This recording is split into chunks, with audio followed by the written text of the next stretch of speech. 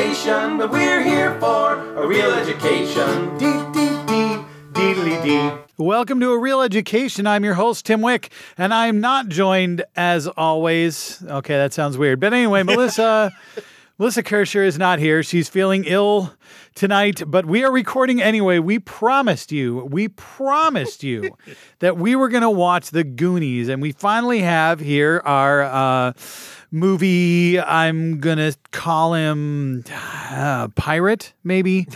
Kelvin Hatley. Hello, hey. Kelvin. Hey, thanks for having me. And Kelvin is here to watch Goonies. Now, before we start, Kelvin, what I need you to do is I need you to tell our audience what you know about the movie Goonies or The Goonies. It seems to be referenced in a lot of T-shirts.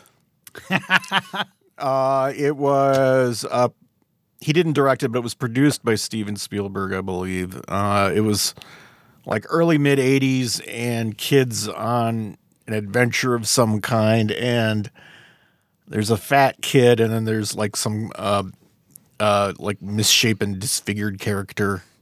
Okay. And I kind of don't know. I was like, I'm like 5 to 10 years like too old to have seen this. Really, it was like just kind of out of my interest range when it came out, so I just never saw it. But now you're going to. But now I'm going to, yeah. The interesting thing about this, and the reason it's almost a shame that Melissa was unable to be here tonight, is I have seen this movie exactly once. And it was about 10 years ago. I have some memories of what the film is about, but not a lot. So it's going to be fascinating where I might as well almost be watching this film for the first time. And I cannot... So when it comes to the non-spoiler portion of the show where I attempt to not spoil the film, I'm not having too much trouble with it as I don't recall it. I was fortunate enough last week. I was in Target and they had it in the bargain bin. So I was able to get a copy of the film for $5. Okay. Which, since this movie is not streaming and I would have had to rent it on Amazon Prime, is only about $1 less than if I'd rented it on Amazon Prime. So if either one of us enjoy this film, it's ours to keep. That was a concern of mine. Like, does anyone actually have a copy? Because I wasn't aware that anyone did. Well, Amazon Prime is a magical thing. Yeah. And you know, just about anything these days you can find on Amazon Prime. You may have to pay for it, but that's the thing. but well, I mean, it's the same as a rental, right? You know, we used to rent film. I mean, it's literally a rental. You pay like $3.99 and you get to watch it once, and then you have to pay $3.99 to watch it again, or you can pay like $10 and watch it anytime you want forever. Until I miss those 99-cent nights at Blockbuster. Yeah, I miss used to have. Yeah, I miss those. We sound old. I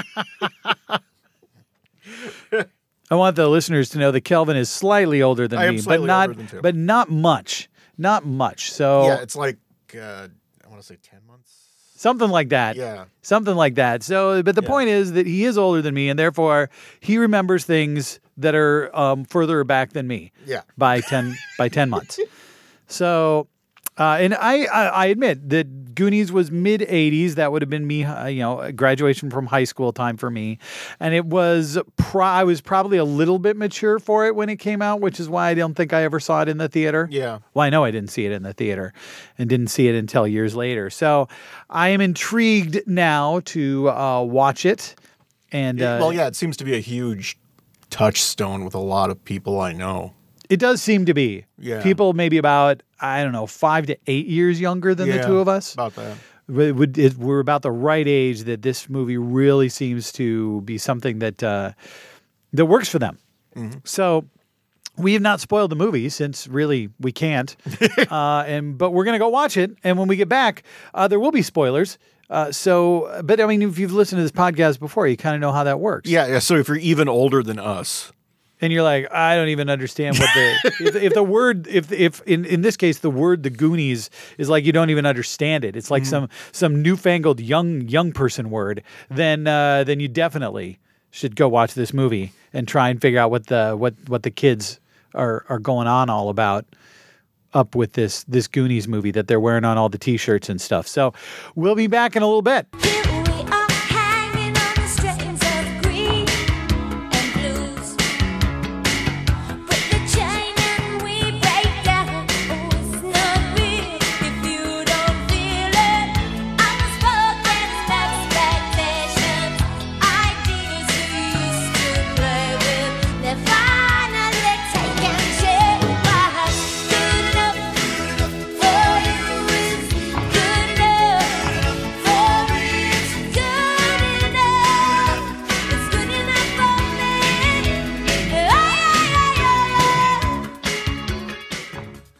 And we are back. Many booby traps have been triggered. Many children have screamed. A lot of screaming children. There's a lot of screaming. And it was like one of the more contradictory dialogue. I assume it was in the script. But in any case, and Kelvin and I between us have now seen the Goonies 3 times. So Kelvin, what did you think of the Goonies? You know, it's really aimed at probably about 10 to 12-year-old kids. Yeah. You know, and seeing it like when you're my age is just sort of like, you know, you just kind of sigh a lot and go, yeah, I remember being 10 to 12 years old. You know, it's a little frustrating because if I was 10 to 12 years old when I saw this, if I had seen this in a theater, it probably would have been pretty huge because it's basically like kids D&D. It is a little bit. A lot of it. It's just like going through this cave and getting around traps and puzzles and avoiding bad guys and. Yeah, it's kind of a kid's fantasy kind of film, and I think that's probably why it resonates with people of the right age, people who saw it at the right age, and to the point that they still have kind of that love for the film. I think, you know, it's notable for having launched the careers of several actors. You know, Josh Brolin, this is his first film. I don't know if this is Sean Astin's first film, but it's certainly one of his first films. Yeah. Martha Plimpton's in it. I didn't realize Martha Plimpton was in it. Martha Plimpton. Robert Davi's in it, who's one of those people you would recognize if you saw him. He plays bad guys a lot. Mm-hmm. Joe Palin. I always get his name wrong. Joe Paliantello? Let's see if I can look at. If I look at his name, maybe I can. Back when he had hair. Yeah. Back when, which, you know, but even that was fake. Where is it? I'm looking up the. Yeah. Pantoliano. Okay. And Robert Davey. And the. I can't think of her name, but that woman who was like the go-to mean old lady actress. Oh yeah, yeah. She got a lot of. She was in Throw Mama from the Train, I think. Yeah, she was. Yeah. She was Mama. She played Mama a lot in movies in the 80s.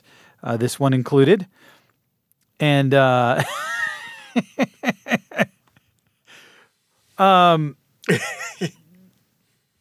I can't see the computer screen, so I'm not sure what Tim's laughing at right at the moment.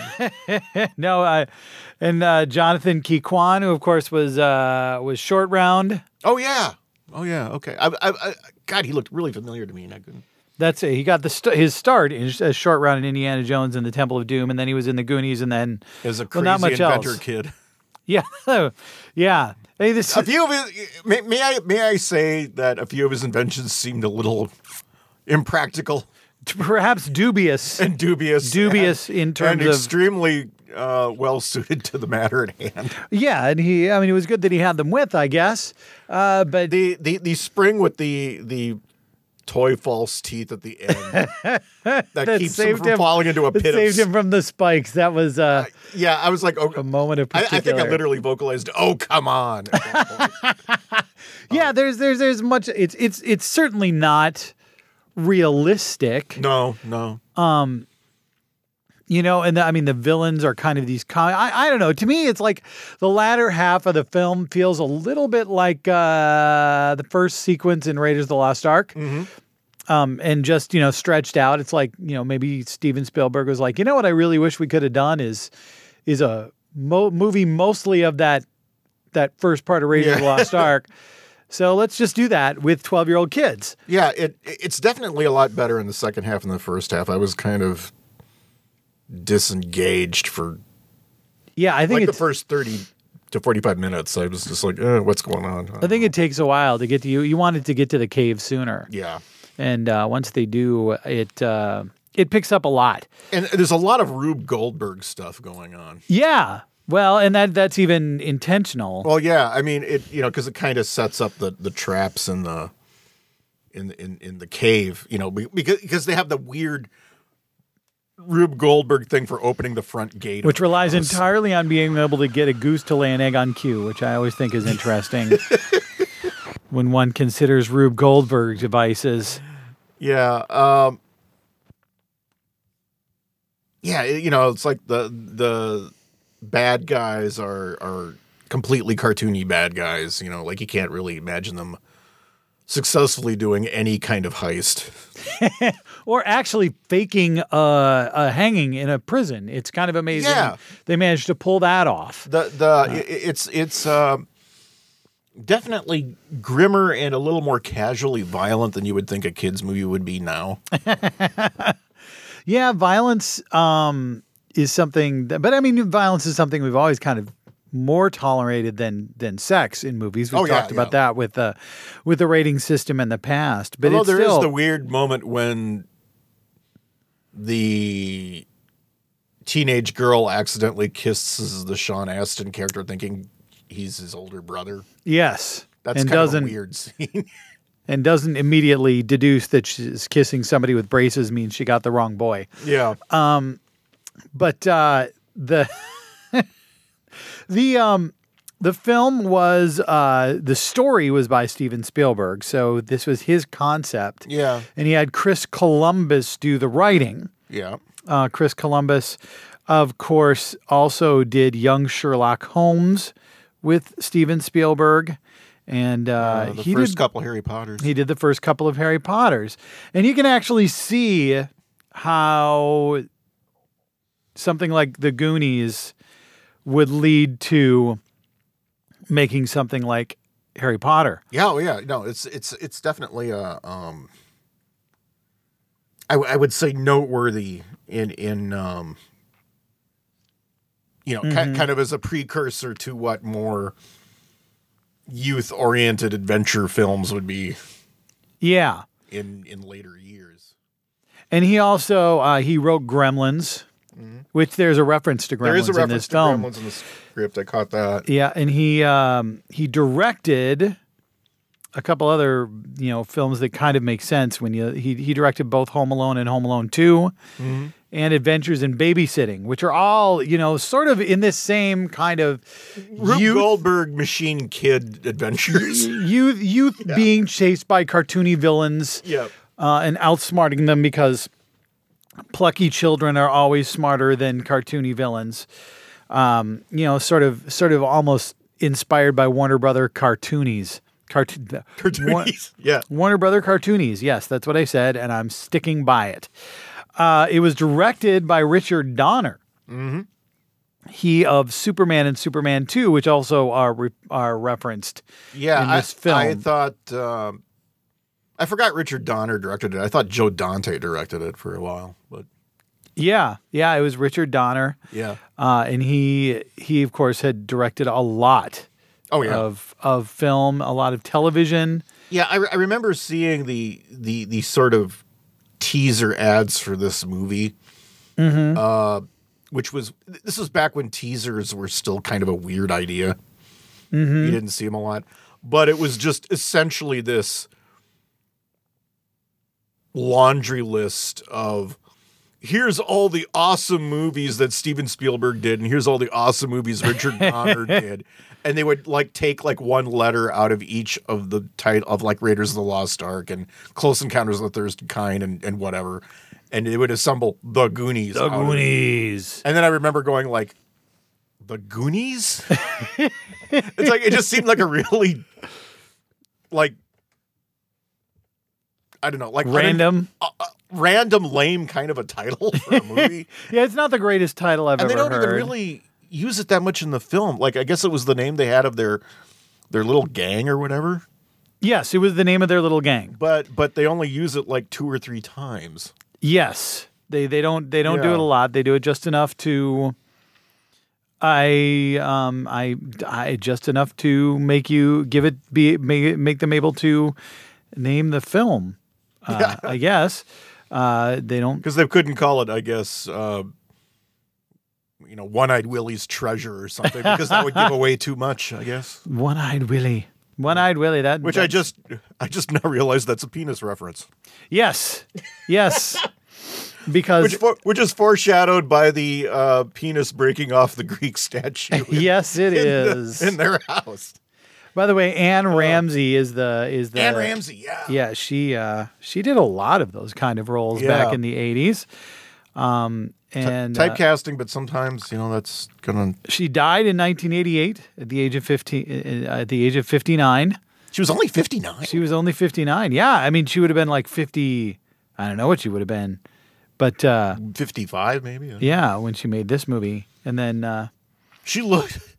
I hate to say it, but she looks 20 years old. She does. She looks like 70, and that might be why she died at age of 59. I don't know. I don't know. The William Hartnell thing. She might have smoked a lot, a lot of cigarettes. She just certainly had the raspy voice. Drank a lot of booze. Yeah. She was nominated for an Oscar in Throw Mama from the Train. I didn't even realize that. In 1988, which is the year she died. So there he goes.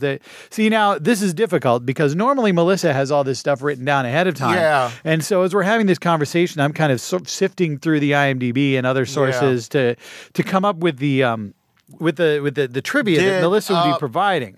I do know that the kid who played Chunk, Jeff Cohen, when he grew up, he became I think an entertainment lawyer.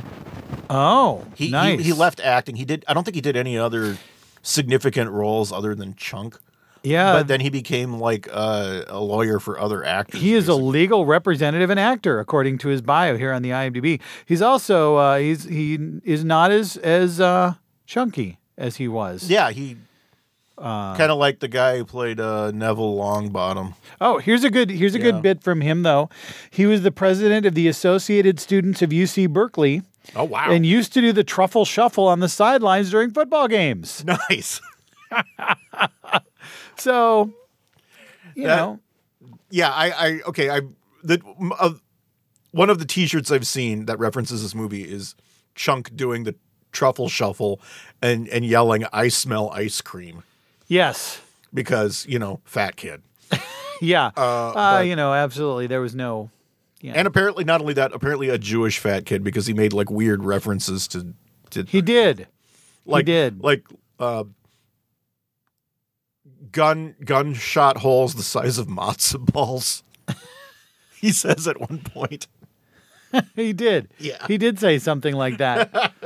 I think we should also observe John Matuzak, who played Slop. Is his name? Sloth. Sloth.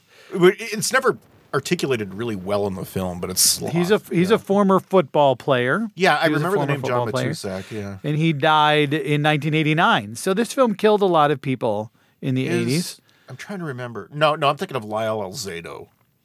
No, yeah. Who was a football player who played a lot of tough guy roles, and then he died surprisingly young because his body was all beat to crap by football. Yes.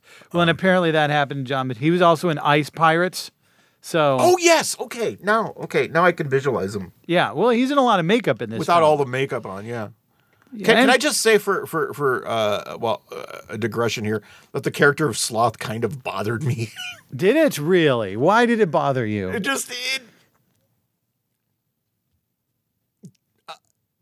Birth defect, apparently mentally retarded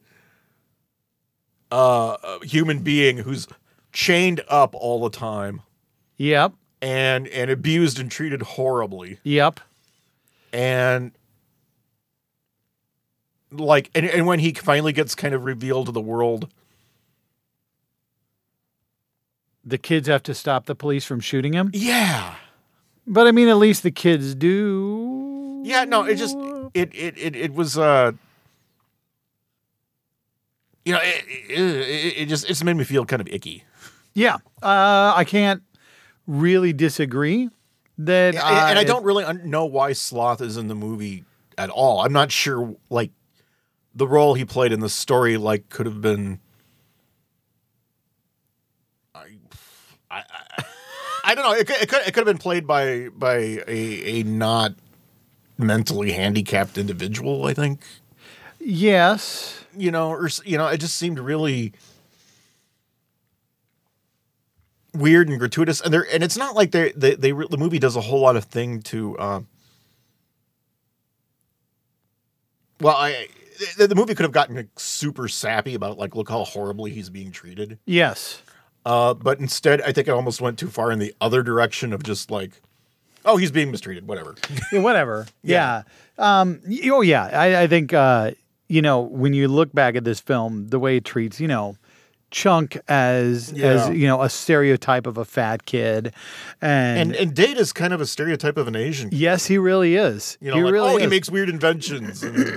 And at the end, what happens? His dad comes and has a special invention with a camera. Yes. Because they're Asian. Yes. Har, har, hardy, har, and har. Asians take pictures of everything. Har, har, hardy, har, har. Yeah. And they've got the stereotypical Spanish maid or Mexican maid who can't speak any English. So I have to say that Mouth's grasp of Spanish is remarkable for a kid. Kid his age, he's actually able to translate Spanish into poetry in English. And like the misleading stuff he tells the maid, like, oh, that's where the torture devices are hidden. And then he knows Spanish for torture device. Like, okay. And then there's Robert Davey or Davy. I think it's Davy. And he's in a bunch of stuff. He's been in a lot of things. He is a jazz vocalist, by the way, in addition to being an actor. So well. Yes. And while we were talking about stereotypes, the villains are the Fratellis. And gee, do you think they could have been more clearly Italian? I don't know. I think it was a little unclear, perhaps. that argumentative singing opera at random points for no reason. Yes, in Italian. In Italian. But interestingly, we didn't meant to talk about Davey too much, and we just saw him a couple of episodes ago in Die Hard. When he's he's Special Agent Johnson. No, the other one. And he was also in License to Kill, which is the Bond film with... Yeah, is he the villain in that? Yes. Yeah. It's the Timothy Dalton Bond film we did not watch as part of our Bond series.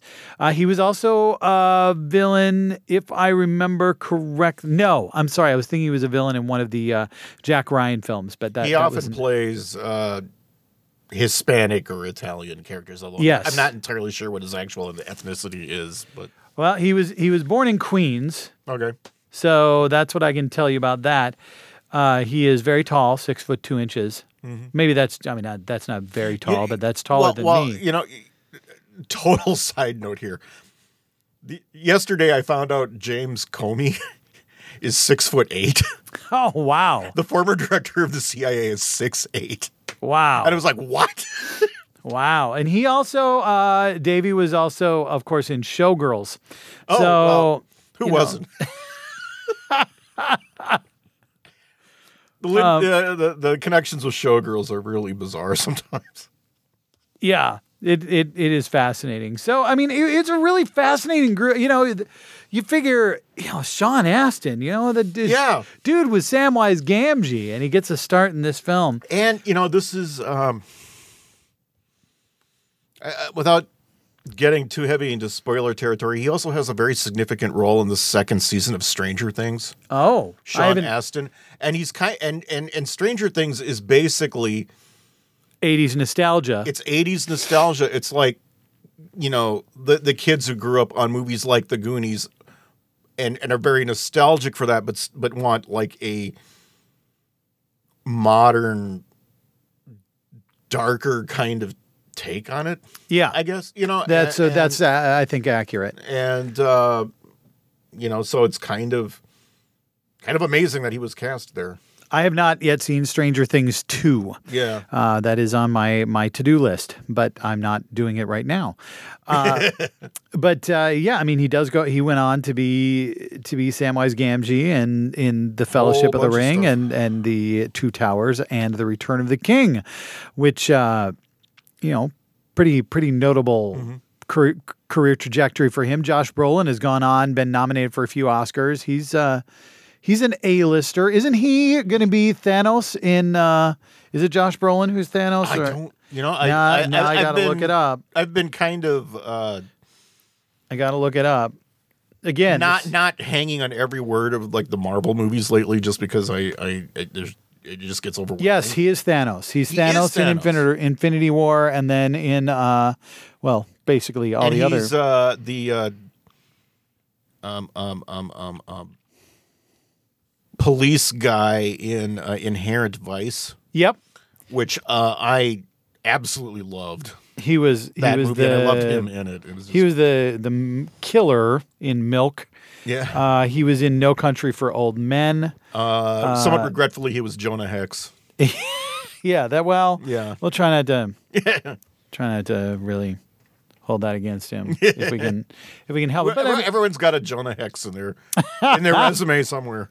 yes, and Josh Brolin has exactly that in his resume. He was also in Men in Black 3 as young Agent K, That's and he's right, yeah. excellent. Excellent. I still in haven't that. seen Men in Black 3. Men in Black 3 is better than Men in Black 2. I'll That's say what that. that's what I've heard. Yeah, I'll say that for and it- that means it's for sure. worth seeing, Yeah. as far as I'm concerned. Yeah, so I just some really impressive names that have seen a lot of work since then. Joe Pantoliano obviously has had a long and storied career. So He was the turncoat guy in The Matrix. yes, Yeah. among many other roles. He was also in Bound, which is another Wachowski siblings movie. And he's in Wachowski sisters, I think. yeah. I think they just call themselves the Wachowskis now. Mm-hmm. But he's also in Sense8, Yes, which is another Wachowski's joint. yes. Again, I've seen season 1, but not season 2 of Yeah. Sense8, and season 2 is the last season of Sense8. So Yeah, they're gonna do they're gonna make like a 2-hour movie to kind of wrap up the loose ends.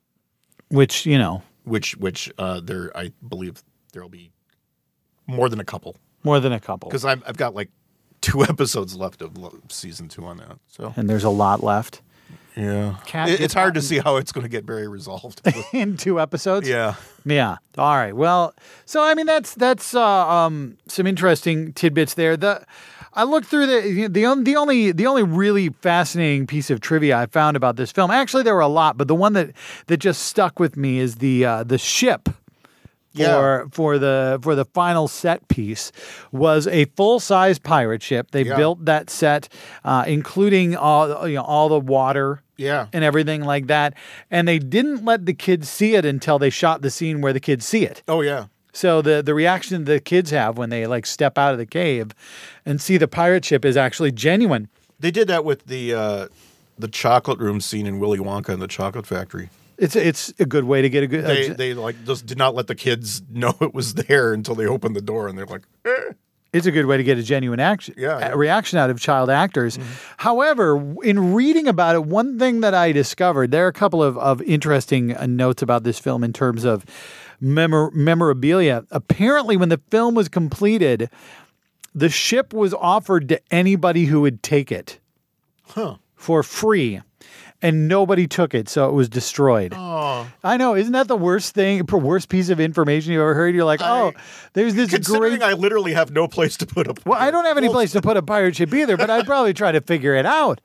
If I knew I could get a pirate There'd ship, be some coastal town that would just like have it towed into their you'd port. think for there'd be touristy some stuff. wealthy Hollywood somebody. I mean, I'm surprised Spielberg wasn't like, well, I got a gigantic house with a gigantic Spielberg backyard. owns everything else. Why doesn't he own like- a pirate ship? I'm planning on having kids. Why can't I have a big pirate ship playground for my kids in the backyard?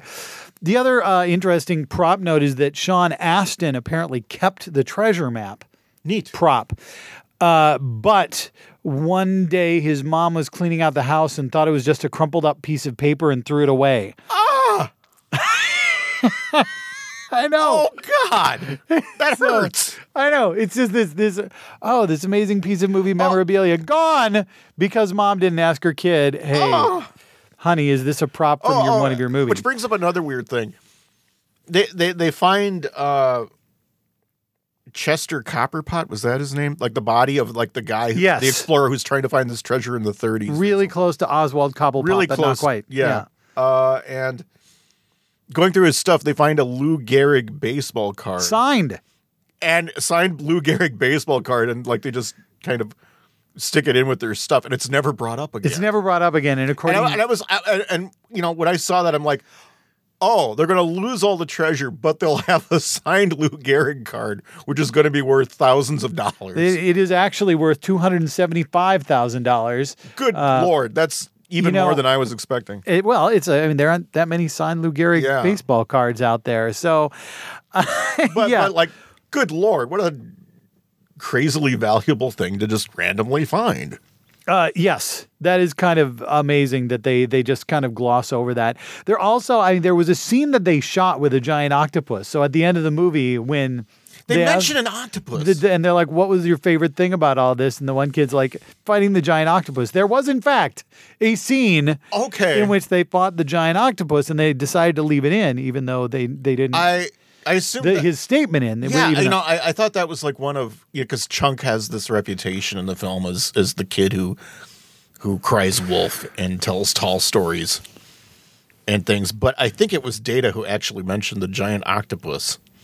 And I remember, kind of blinking and going like, "Wait, what?" I don't. There wasn't a giant octopus that I can recall, but a lot of skeletons. There are a lot of skeletons. A lot of which elicited a lot of screams. A lot of giant stones and water and a flume ride. Yes. Well, a water slide. Yeah. I think it's important to note that early water slide technology was developed by pirates, and so it makes sense that in a giant booby-trapped cave there would be a water slide if it was developed by pirates. It does make me wonder, like, what the scenario One-Eyed Willie was going through here. He builds all this map and all these elaborate traps through this cave and everything, and then to get into the pirate ship that's enclosed in a cave, but they're all dead, sitting in the pirate ship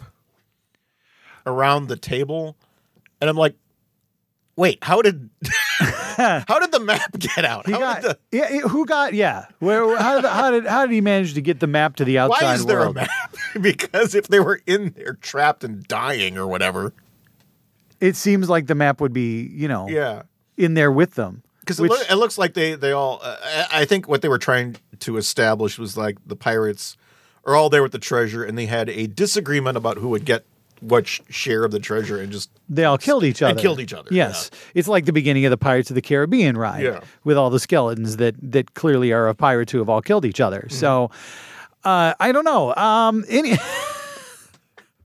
So I do have a final thought about the pirate ship, but we should do our final thoughts and then we'll move on. And the funny thing is I don't have Melissa here, so I don't know what our next movie is. So this is a very unusual podcast in many ways. Yeah, in that I don't know what to tell you we're doing next, but I'm sure it will be a lovely, wonderful film. At some point, well, this was originally the plan for this podcast. It was going to be Schindler's List. I know, because I haven't seen Schindler's List. We should follow this up with Schindler's List. Yeah. Yes, but I'm going to say our next film is going to be Kelvin again with Schindler's List, because it's a perfect companion piece to the Goonies. It's another Spielberg movie. It is a Spielberg movie, and I can't figure that. Well, there are Jews in it. Yeah. That's another connection. Yeah. But yeah, the original plan was that we were going to do Schindler's List, and our original scheduled date was after Melissa and I were getting back from B-Fest in Chicago, which is a marathon of crazy, terrible, bad genre movies. And it was just and the it would have been like the day we came back, we would have watched Schindler's List, and I was just like, you know what? I am not going to be able to watch Schindler's List after this weekend. So then we changed it to Goonies, but you still weren't. But then we realized we are way too tired to be able to do this. I thought it was a crazy plan, but I'm like, I'm not the one that's been at B-Fest all weekend. Melissa makes crazy plans.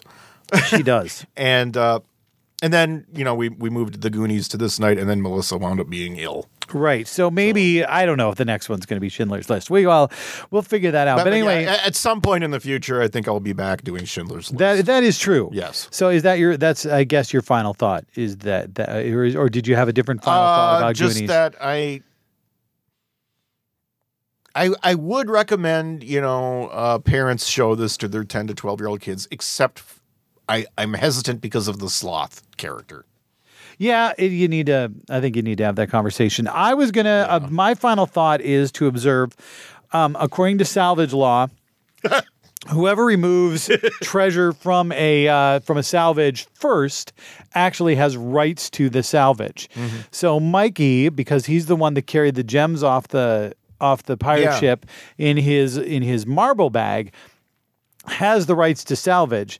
And I'm pretty sure that any reasonably designed boat that was used in the 1980s could catch that ship. Yeah. So I'm just saying, I think between the gems, which ought to be enough to pay for the house or however that foreclosure thing was working. They're building a golf course. Well, I don't understand how that's going to work. Yeah. Because if the parents have to, so their house is being foreclosed, I assume that's some sort of eminent domain thing. And I don't know how eminent domain would get changed by the fact that they now have a bunch of perfectly cut gems that are clearly, I mean, they're worth a lot of money. I think what was going on was like the rich guy had just like somehow raised everyone's rent and or mortgage to the point that no one could pay it anymore. To get them off the land so he could just. But the point is now they have enough money. But it's like this seaside hilly town. And I'm like, why would you build a golf course there? It seems like a bad spot for a golf course, but Pebble Beach is built in the same kind of place. So, that's true. But the point is that Mikey, if anybody catches that boat, don't overthink this movie, which I have to think that somebody would. Every bit of treasure that's on that boat belongs to him by right of salvage law. And I think that... And it is kind of weird how they just let the boat kind of drift off to sea and they kind of wave bye-bye to it. Yeah, and that's a little odd. And then the other thing that I think is important that we observe is the son of the dude who's going to build the golf course should be arrested for attempted murder for that gimmick, that trick that he plays with the bicycle. God, yeah. I mean, absolutely. That was a severe dick move. Yeah. I mean, beyond regular 80s bully dick move. Yeah, that was, well, yeah, I mean, and the Josh Brolin character goes flying off. And technically, I would think... the kid's bike goes flying off some But but on the other hand, his character is a bicycle thief, so... it all evens out. So just desserts. Yeah, so... Steal a little girl's bike, go flying off a cliff to your death. Fine. Okay. So I hope you've enjoyed listening to this unusual episode of A Real Education, in which Melissa was not here and we don't know what we're going to do next. But Kelvin, thanks so much for joining me. Oh, I have enjoyed it. To watch the Goonies. We have. I got another one off my list. That's cool. You've ticked that off your list. It is a really. I don't think it ages well. I think it is more of a product of its time than some other great 80s films. How many kids films do age well? That is kind of true. The only one that really leaps to mind is Wizard of Oz. It does. There's got to be others. I mean, any number of Disney. A lot things. of animated films do tend to age well, but live action doesn't feel as well like it does as well. But I think it's still for under. I would think under 15. Mm-hmm. This movie, I think, still would probably play really well. Yeah. But there are a few problematic points in it. So thanks for listening, and we are going to sign off. We will watch some movie next time. Bye. See ya. We hope you enjoyed our film fixation. We'll see you next time on A Real Education.